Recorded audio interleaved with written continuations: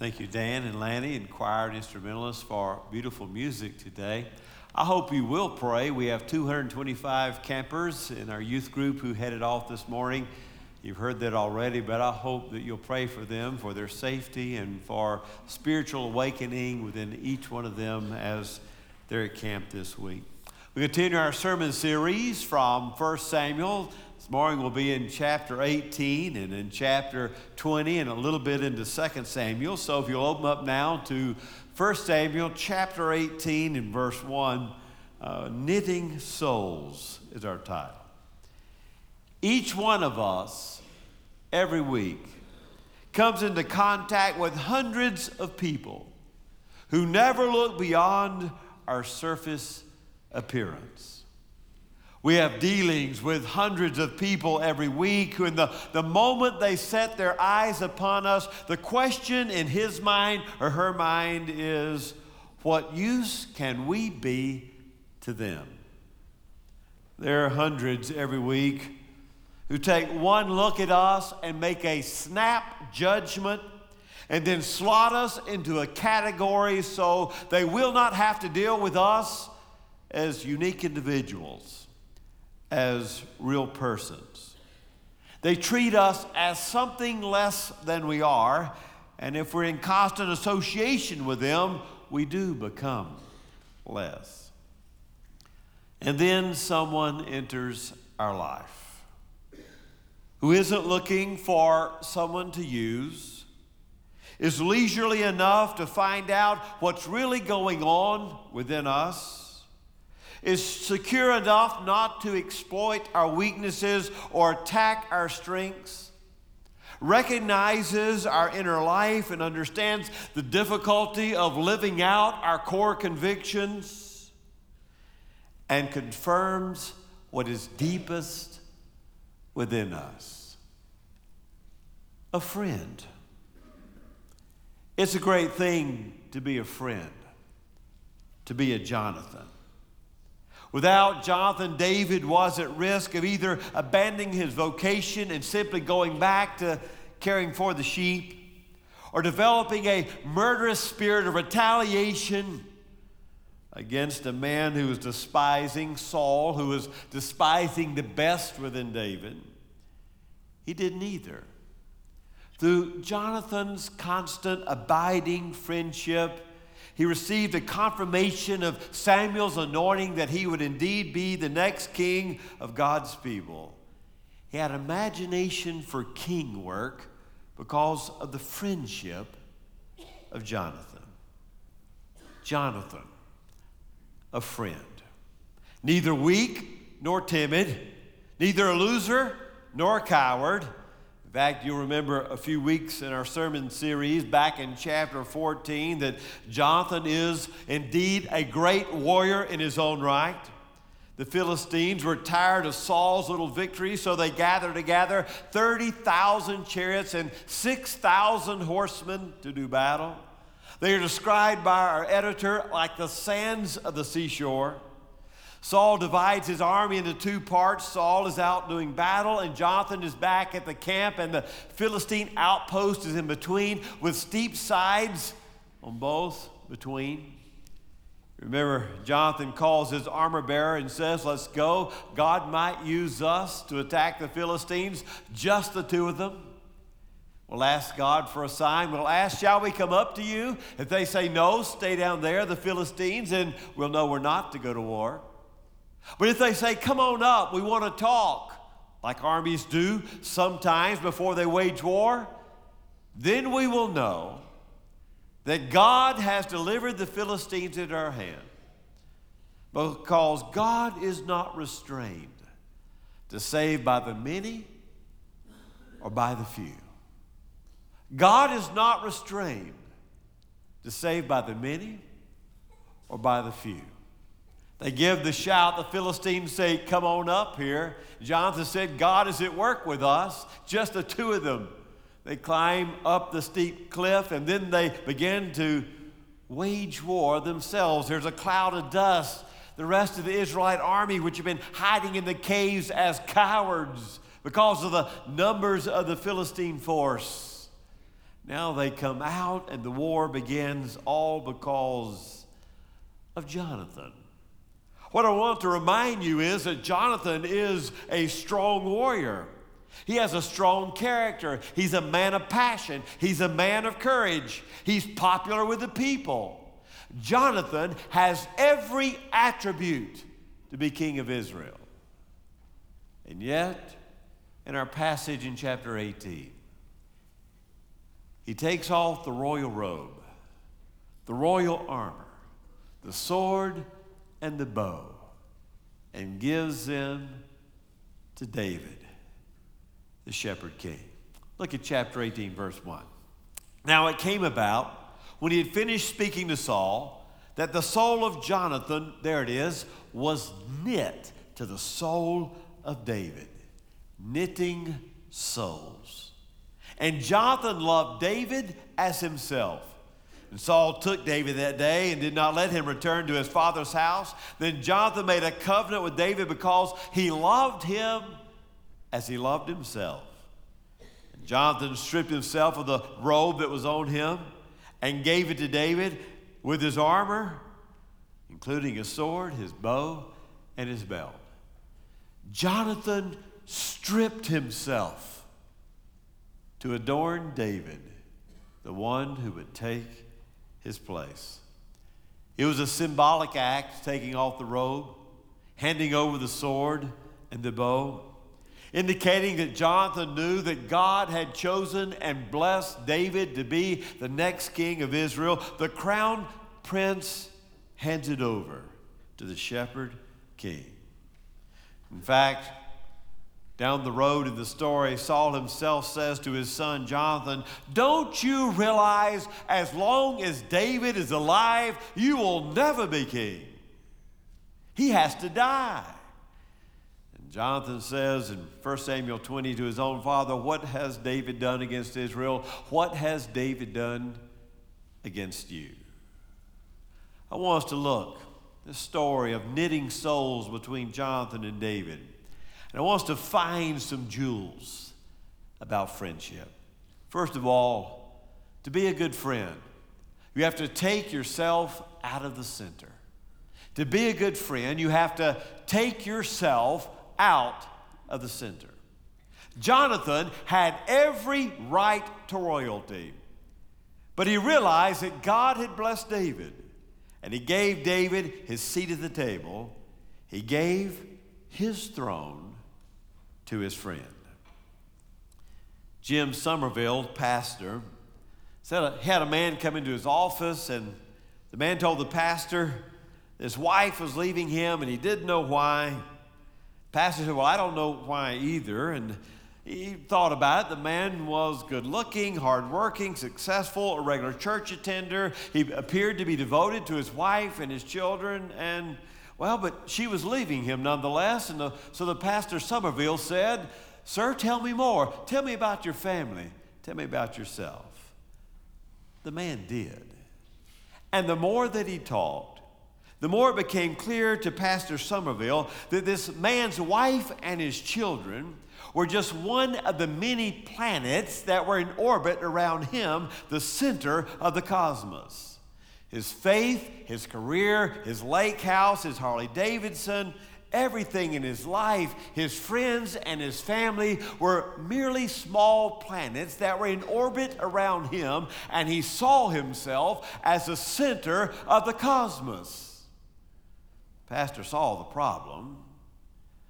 All the things in his life, his wife, his children, his career, his church, his riches, they were only important to him inasmuch as they made him feel better about his position and his own power.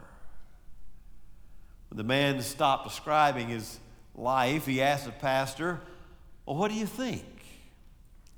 Somerville asked him, "Have you ever heard of Nicholas Copernicus?" Copernicus was that 16th century Polish mathematician, the one who came up with the idea that the earth went around the sun rather than the other way around. He had had the idea years before, but he didn't say anything until he came up with mathematical proofs. In fact, it was such an earth-shaking idea that planet Earth was not the center of the solar system, that the sun didn't move around the earth, but the earth moved around the sun, that Copernicus himself did not dare publish it until the very year of his death. The response was as expected. The church banned his book because the Bible, it seemed, made it clear that the sun went around the earth and not the earth around the sun. And if Copernicus was right, then the earth couldn't be the center of the universe. And if Copernicus was right, then we were not the center of the cosmos. What the man whose wife was leaving him could not see is the fact that he had not come to terms with the reality that he was not the center of the universe. He needed a revolution of Copernican scale. He needed to make the discovery that each one of us, if we are to ever be a good friend, each one of us has to make the discovery that we ourselves are not the center of the cosmos. The pastor challenged the man to put God at the center of the cosmos and not himself, and make God something that he and his family were in orbit around, and not expect God and church to orbit around him. One of the Greek words for conversion is epistraphein, which means to turn around, or metanoia, which means to change your mind. It's the idea of repenting and having this Copernican scale revolution in our own minds, that what it means to be a follower of Christ is to be a servant and a lover and one of humility. When you are at the center of your own world, then God does not dwell there. When you place yourself at the center of your own cosmos and the cosmos of your friends and your family, then you've taken God off of his throne and placed yourself there. I don't care who you are or what you've obtained. Until you yourself have the Copernican revolution, you are not going to be a Jonathan-like friend. I was talking to a gentleman who became a grandfather. He became a grandfather twice. This was the second grandbaby.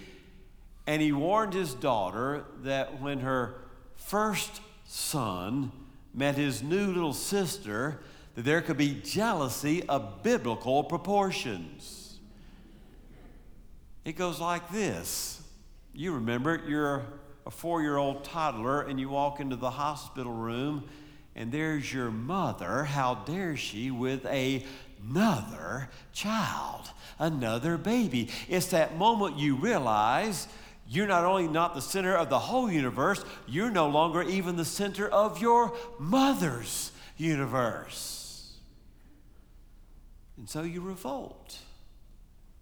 It's a shocking moment to realize there are others who are important too.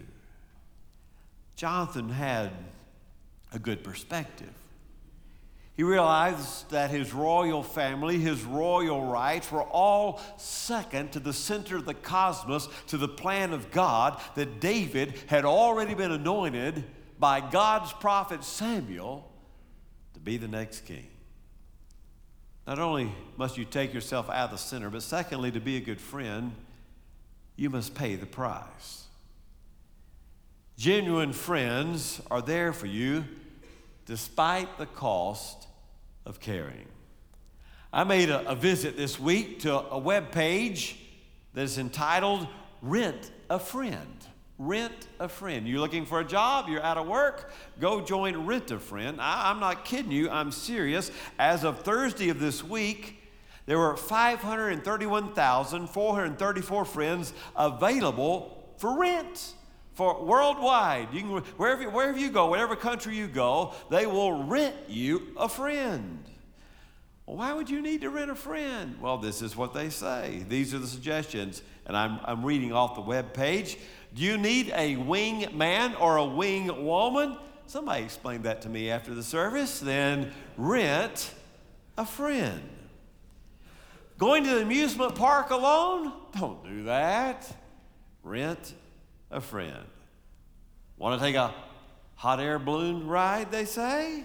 Why would you get up in the basket alone when all you got to do is call 1-800-RENT-A-FRIEND? Prom. Don't go to prom alone. Just www.rentafriend and you've got a prom date.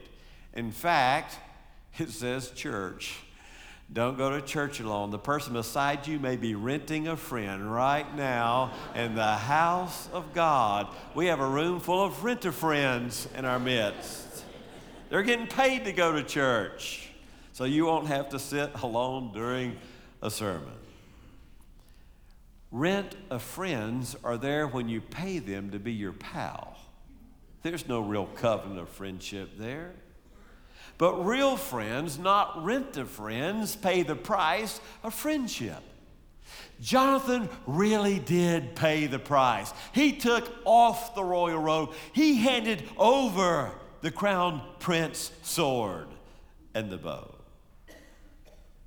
If you have a covenant relationship, it's going to cost you to honor that relationship if you put others first. We're never to be the friend who thinks about himself. Never like the two friends who were out in the woods and a bear approached and they realized this was an angry she-bear. Maybe they gotten too close to a cave of cubs. They didn't know, but the grizzly bear, the she-bear, started running after them. And as they were running along, one friend looked over the other and says, I don't think we're ever going to outrun this grizzly bear. And his friend replied, I don't have to outrun the she-bear. I just have to outrun you to survive this situation. Not a real friend. Count the cost to be there. The natural approach to life is to seek power and glory and prestige and be the center, and Jonathan could have done all those things, but he didn't. In the fourth gospel, in the Gospel of John, the cross of Jesus is presented under various motifs and themes. But have you ever thought about interpreting the cross of Jesus as friendship? At least John does, the one loved by Jesus. Greater love has no one than this, than that he would lay down his life for his friend.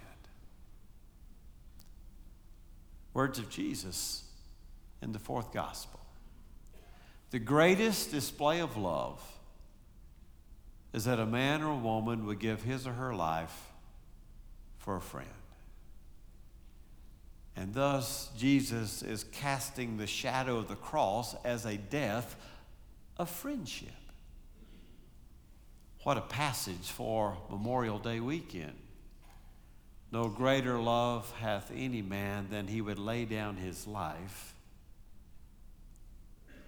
for his friend. Jesus laying down his life for us. Take off the robe. Give up the throne.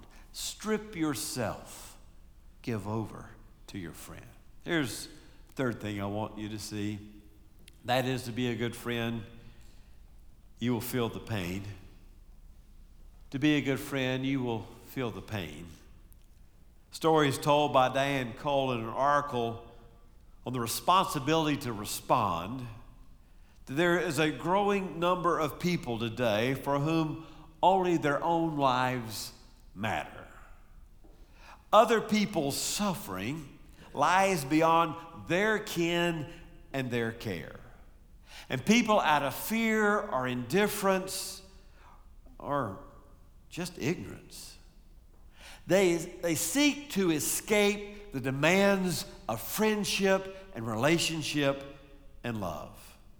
Their hearts are closed and their imaginations refuse to reach out of their own narrow limits of self.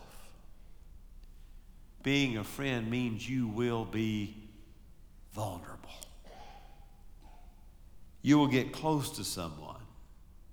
You will let someone in the inner chambers of your heart. Someone once said that a friend is someone who knows the song in your heart and can sing it back to you when you yourself have already forgotten the words. Someone's life, like Jonathan and David, intertwined with your life. Their world becomes your world, and you become inseparable, and you bear a great loss when you lose that friend. And sometimes our closest friends aren't blood, are they? They aren't relatives. Euripides once said, "One loyal friend is worth 10,000 relatives." One loyal friend is worth 10,000 relatives. Maybe just worth 2 even, or 100,000. David and Jonathan aren't family. David is not part of Saul's royal family. Jesus and disciples are not blood kin, you see. Turn over to 1 Samuel chapter 20. I want you to look at verse 41 in the end, and now I'll make the long story very short. Let me read it to you, and then I'll set it up. 1 Samuel 20, 41. When the lad was gone, David rose from the south side and fell on his face to the ground and bowed 3 times, and they kissed each other, and they wept together, but David the more. And Jonathan said to David, "Go in safety, inasmuch as we have sworn to each other in the name of the Lord, saying, the Lord will be between me and you, and between my descendants and your descendants." Then he arose and departed, while Jonathan went to the city. You remember the story. David knows that Saul has a murderous spirit towards David. Jonathan doesn't think that his father has a murderous spirit. Dad would have told me if he was going to kill you, David. No, David said, Saul's going to kill me. I'll check it out. You skip the table. But if Dad is enraged at your absence, I'll know he's after you. Saul becomes enraged, and the sign is, I'll shoot the arrow. And if I say to the fetching boy that the arrow is way beyond, you'll know you have to flee. If I say that the arrow is close this way, you'll know you can come back to Saul's household. David's hiding in the brush, and he hears the words that he so loathes to hear. The arrow is way beyond. They send the arrow lad back to the palace. And here in the passage I read, David and Jonathan embrace, knowing they will probably never see each other again. To be a friend means you feel the pain. And it says they wept together, and I love the passage, and David the more. And David the more. Finally, turn to 2 Samuel chapter 1 as we close out. They don't see each other again. Then word comes in 2 Samuel chapter 1 that the Philistines have finally killed Saul and Jonathan.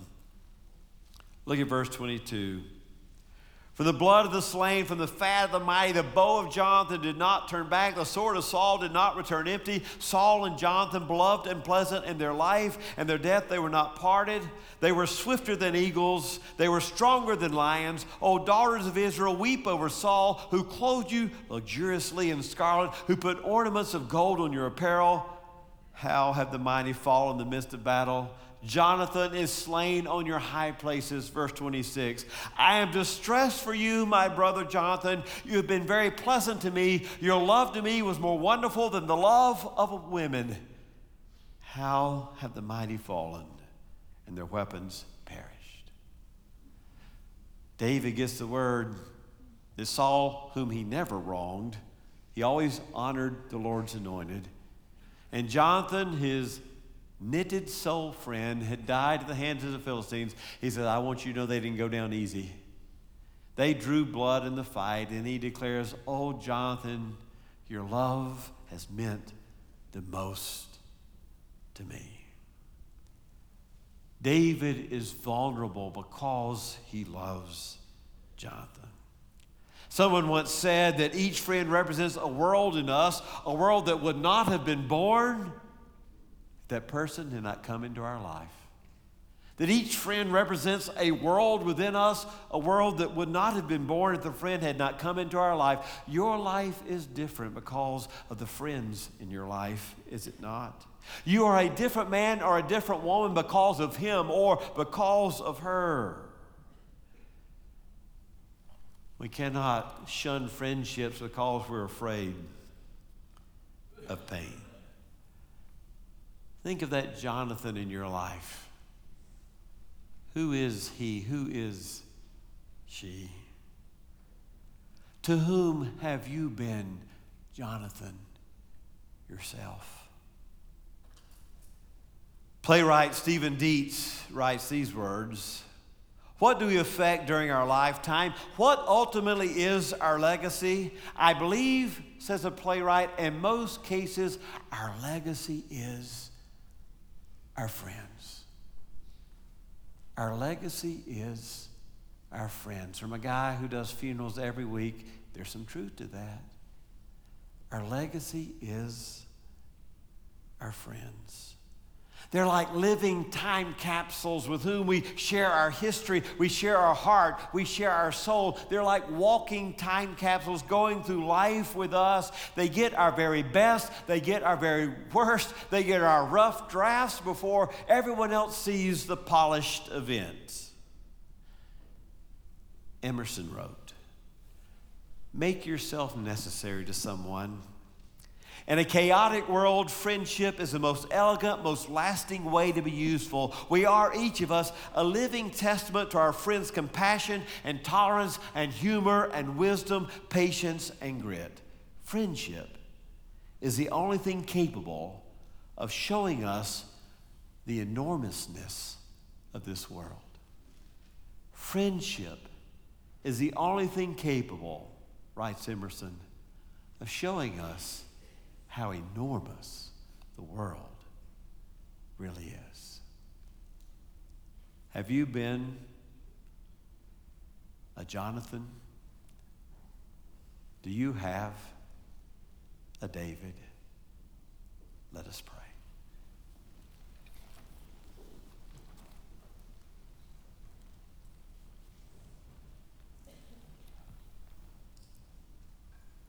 Oh God, help us have the Copernican revolution to realize our own selfishness in all of our relationships, how we talk about ourselves and worry about ourselves and exert our own will and way and desires and power. And then we come on Sunday and worship a Jesus who laid down his life for his friends, who emptied himself, became obedient even to the point of death on the cross. Oh God, knit the souls in our midst in the friendship and the lordship of Jesus. Amen.